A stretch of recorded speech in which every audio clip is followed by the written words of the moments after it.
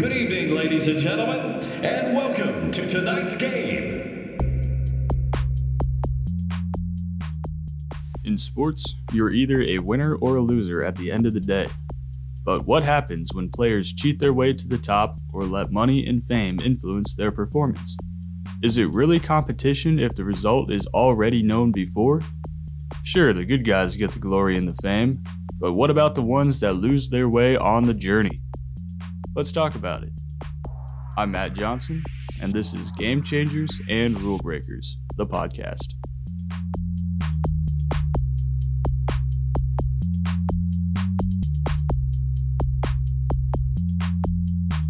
We have reached episode 3 of the Game Changers and Rule Breakers podcast, and on today's episode, we take a look at perhaps one of the greatest coaches to ever coach in the National Football League, but also one whose tenure has been marred with scandals and overall resentment. I don't know, he just doesn't seem like a very nice guy to me, but he wins on the field. If you can be whatever you want to be off the field, then go for it. Bill Belichick, perhaps the most controversial, successful coach anyways in the NFL, and definitely one of the winningest. But does his on-the-field success outweigh his off-the-field methods to accomplish that success? Let's take a look.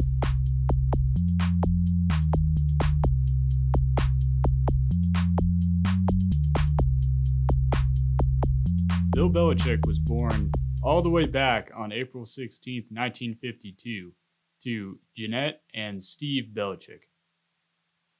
Now, from a very young age, Belichick was around football constantly.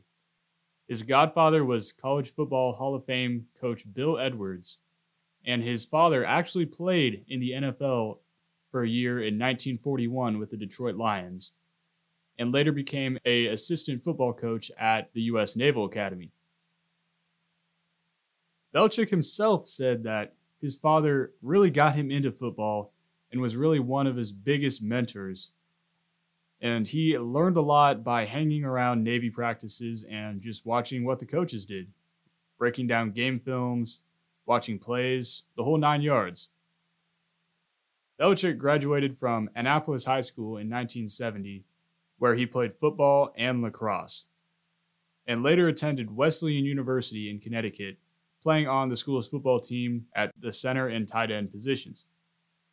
Belichick eventually went on to get his bachelor's degree in economics in 1975, but football remained his calling.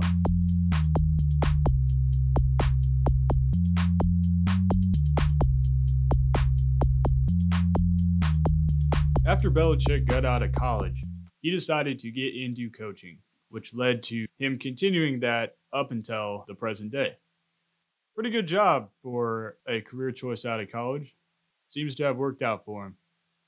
But going all the way back to 1975, he took a $25 a week job as an assistant to then Baltimore Colts head coach Ted Marchibroda. Okay, first of all, how did he even live on $25 a week? I know it was 1975, but still, you have to be extremely dedicated to your craft to be able to accept that kind of money. And I guess that just shows how obsessed and just driven Belichick was. And this led to bigger and bigger opportunities for him. In 1976, he moved over to the Detroit Lions, coaching tight ends and wide receivers. 1978, he was on the Denver Broncos as an assistant special teams coach. And in 1979, he found his decade-long home at the New York Giants.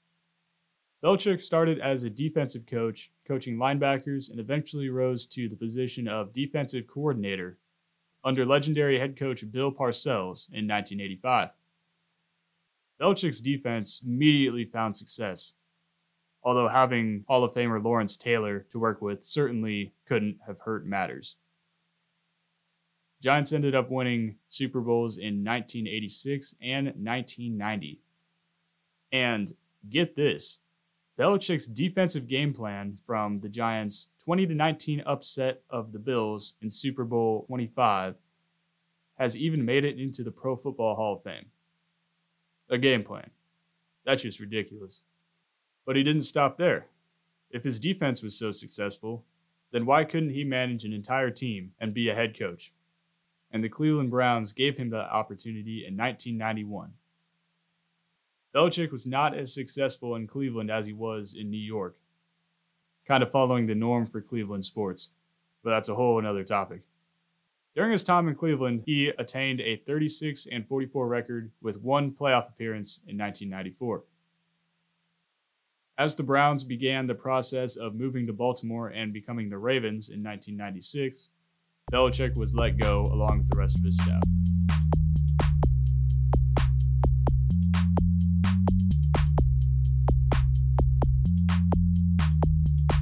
After Bill Belichick left the Cleveland Browns, he needed a place to get back on his feet.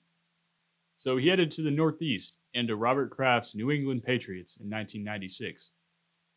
Sound familiar? I thought so. Belichick worked under Bill Parcells here as an assistant head coach and DB's coach, helping lead the Patriots to the Super Bowl, where they lost to the Green Bay Packers. However, Bill Parcells would leave for the New York Jets after this season, and Belichick followed him as his DC.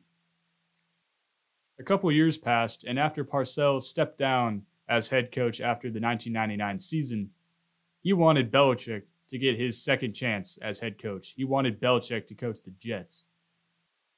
And the management agreed to it. When you have a Hall of Famer telling you that, hey, maybe try this guy, coach, it's pretty hard not to listen to him.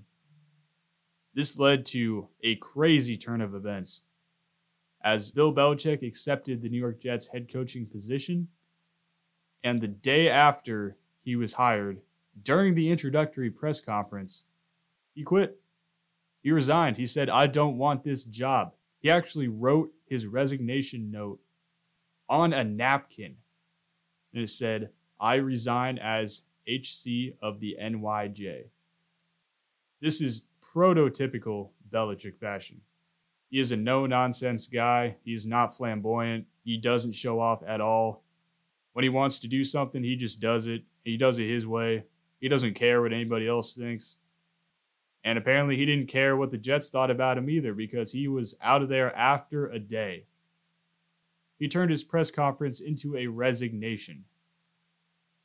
And where did he end up after that? Back in New England.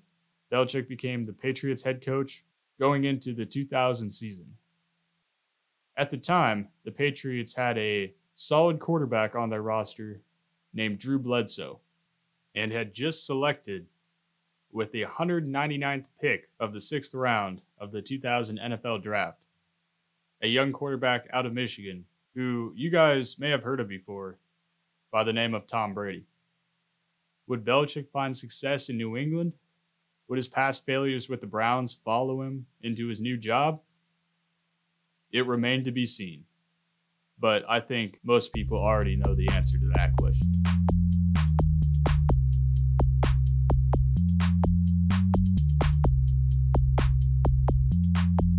Belichick's tenure in New England started normal enough.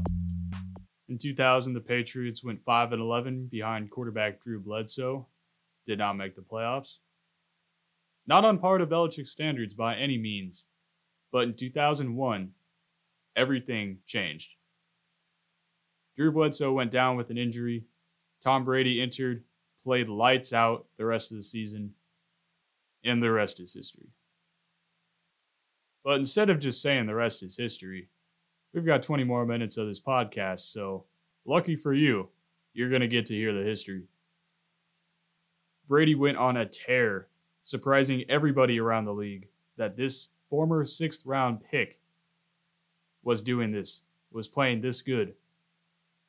And Bill Belichick, the mediocre coach of the Cleveland Browns from back in the 90s, was helping bring this team back from the brink. In the 2001 playoffs, the Patriots played the then Oakland Raiders in the infamous Tuck Rule game, where a late fumble by Brady was ruled an incomplete pass due to the forward motion of the ball at the time.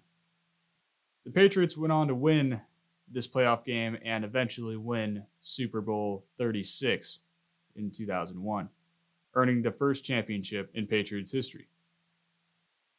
Belichick had his golden ticket in Tom Brady.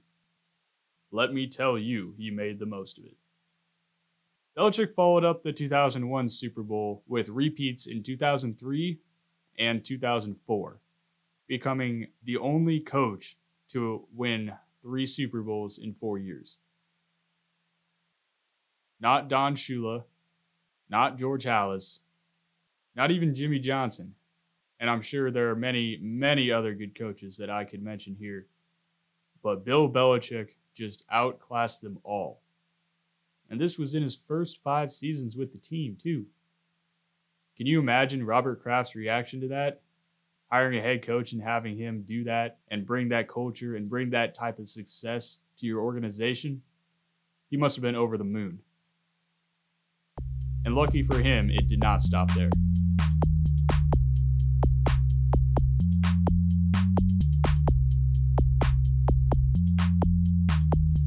This brings us to perhaps the most notable season in the Patriots dynasty, for good and bad reasons, the 2007 almost perfect season. Now, going into this year, the Patriots, after not getting back to the Super Bowl in 05 and 06, knew they needed to make a change and get Tom Brady some more weapons to work with. And they made that change. They made that acquisition by bringing in one of the best receivers of the 2000s, Randy Moss, from the Oakland Raiders. This gave Tom Brady the vertical deep threat he needed, and the Patriots capitalized on it.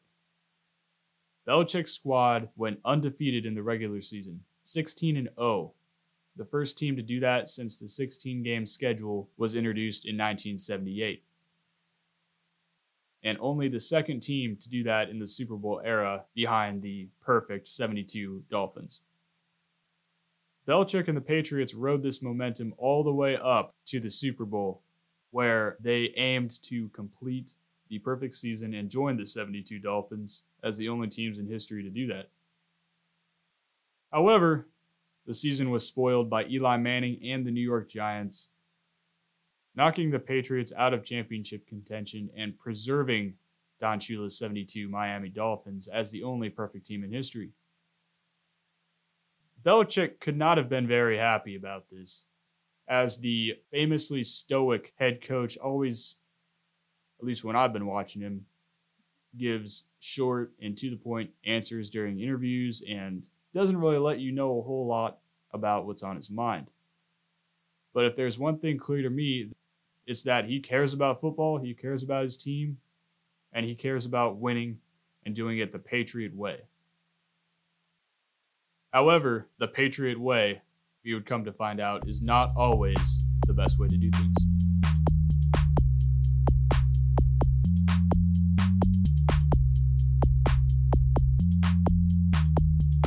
In the NFL, and in all levels of football really, teams rely on signals from their sidelines to tell the plays and just get general messages across to the players on the field.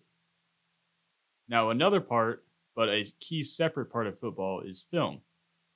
You get video of the other team's games, you see what they do, and you work on your game plan to try to counter those things. Now, where signals and video collide is how we get Spygate. On September 9th, 2007, NFL security noticed a Patriots video assistant videotaping the defensive signals of the New York Jets during a game from the sidelines, in direct violation of NFL rules. The Jets found out about this and were expectedly not happy. They escalated it to the league office, and the NFL began a full-blown investigation into the Patriots and their practice of potentially stealing other teams' signs. Now, the NFL found pretty good evidence, including the tapes themselves, proving that the Patriots did this, proving that Bill Belichick knew about it, and proving that Belichick benefited from the sideline video. Now, if you know anything about the NFL and Commissioner Roger Goodell, if anything happens to make them look bad, they're going to come right back at you with full force. And on September 13th of that year, the NFL levied a record fine on Coach Belichick of $500,000 and fined the Patriots organization $250,000, in addition to their first-round pick in the 2008 draft. Belichick, for his part, did accept full responsibility for the situation, admitting that it was wrong and accepting his punishment. So I'll give him that there, but to tape an opponent during a game in violation of rules that you know and that everybody else in the league knows, but yet doing it in plain sight anyway, I don't know about that one. That doesn't really make a whole lot of sense to me. However, Belichick was undeterred by this and went on to lead the Patriots to the perfect 16-0 season that I mentioned earlier. Does cheating help you win? Sure. Is it worth $500,000? Maybe to Bill Belichick it was. But that's just the Patriot way, and its ups and downs.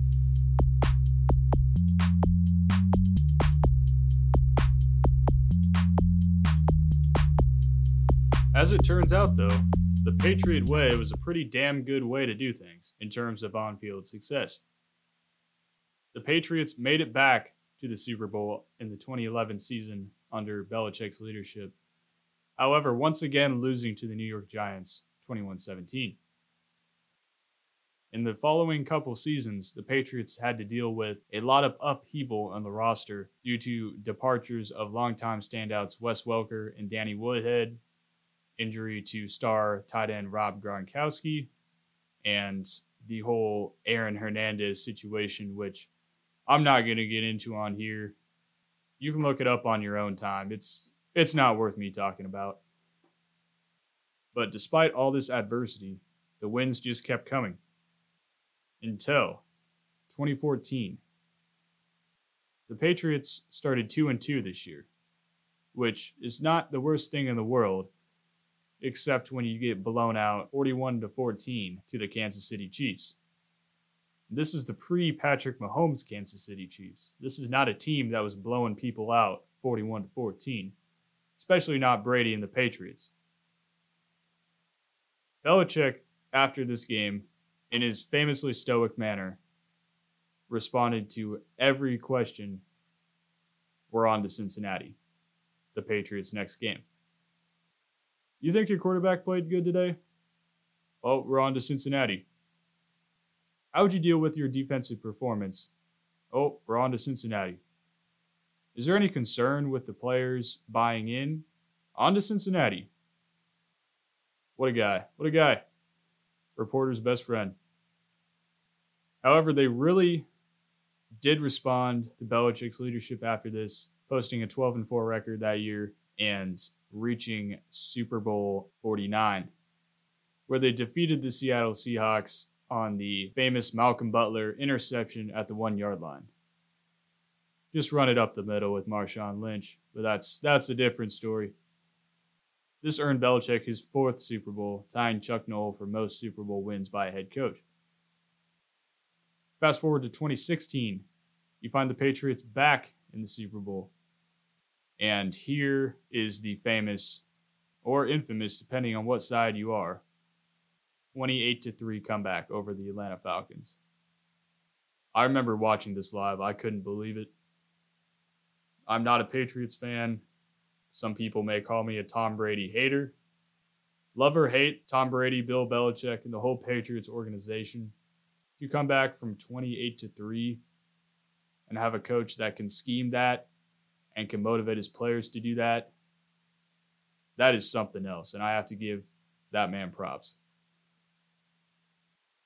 Belichick won his 5th Super Bowl title as a head coach, and it looked like the dynasty would continue for many more years.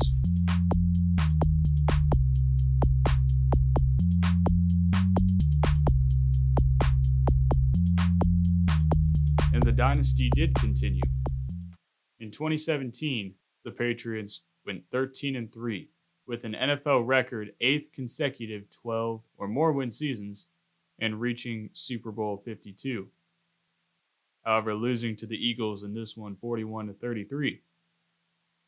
Patriots would return to the Super Bowl in 2018, this time defeating the Los Angeles Rams 13-3, give Belichick 6 rings, and tie George Halas and Curly Lambeau for most championships as a head coach. However, people were beginning to wonder, can he do this without Tom Brady?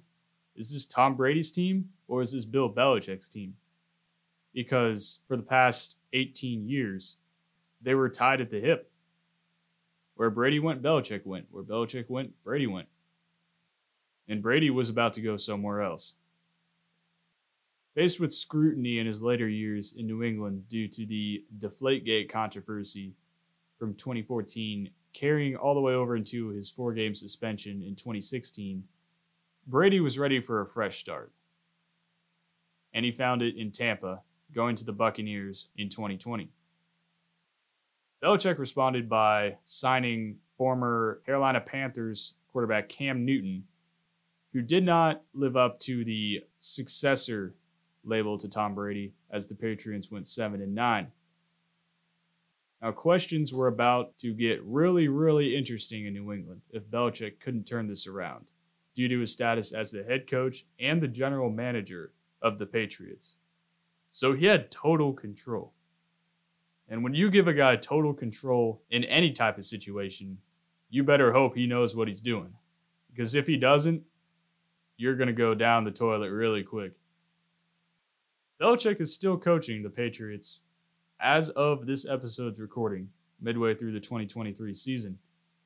And he has not so far lived up to the Tom Brady dynasty days, missing the playoffs in 2020, 2022, and looking so far to miss the playoffs in 2023. But it's a long season. Anything can happen. These past couple of years should not undermine what Belichick has done in New England. Over 23 seasons, 262 wins compared to only 108 losses. Ridiculous mark of success.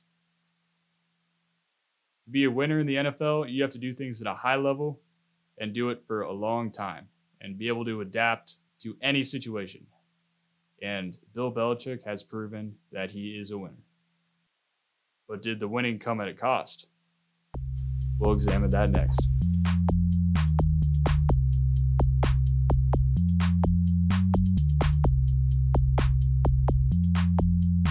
Now, as always, at the end of the show, I give my take on whether Bill Belichick, was he a game changer or was he a rule breaker? Now, let's look at both sides of this. Did Belichick change the game of football? It's hard to argue that he didn't. 6 Super Bowl rings, 8 if you count his years with the New York Giants. Decades-long coaching career, 23 years with the Patriots, many more years as an assistant. Belichick has been in the NFL consistently since 1975 all the way to present day here in 2023. That is hard to do in an industry that loves to hire and fire people as often as they do. Another thing working in Belichick's favor is that his teams always played smart. They were disciplined, they listened to him, and he got the most out of players that many others would not have seen the potential in. Tom Brady, 6th round draft pick. Super Bowl champion wide receiver Julian Edelman, 7th round draft pick, converted quarterback. The previously mentioned Aaron Hernandez, very, very valid character concerns coming out of college. Belichick turned him productive on the field. And there are many, many others that I have not listed. But Belichick as a GM and Belichick as a coach knew how to get the most out of his players. But did he play the game the right way? It has been proven that Belichick broke rules. It has been proven that his players broke rules. He has admitted it. If you know that you are not allowed to tape during a game, especially signals, and you do it anyway, and you do it in broad daylight, and you do not expect to get caught, then you are not thinking straight. Or you just don't care. Maybe it's worth it. Like I said earlier, maybe $500K is chump change to Belichick. I know $250K was chump change to the Patriots. They got a 16-0 season out of it, so I don't know. Maybe it was worth it for them. But in the eyes of me, I support people that do things the right way. And cheating and blatantly cheating is not the right way to do things. Additionally, having your MVP franchise quarterback not cooperate with NFL investigators during the Deflategate scandal, destroy his cell phone, and end up being suspended 4 games is not a good look on your organization. Belichick claimed he had no knowledge of it. That may be true. That may be not. Regardless, accountability starts at the top. If I've learned anything from my life and my time in workplaces and organizations, it's that accountability starts at the top. For the final verdict, game changer or rule breaker? I've got to give Belichick the game changer label for this one. It's hard to argue with the amount of hardware that he's brought to New England and the amount of rings on his fingers right now. Bill Belichick is, in my eyes, the greatest coach in NFL history and in football history in general. Especially in the NFL, where parity is enforced through the draft and the salary cap, it is extremely hard to have a 2-decade-long dynasty like he did with Tom Brady and the Patriots. Hats off to him, honestly. He knows what he's doing. He's been around forever, and he is a student of the game. And coming from someone who always rooted against the Patriots because they would always beat my Chiefs when it mattered, not the biggest fan of him, but I do respect him, and I do think that he forever changed the game in the NFL.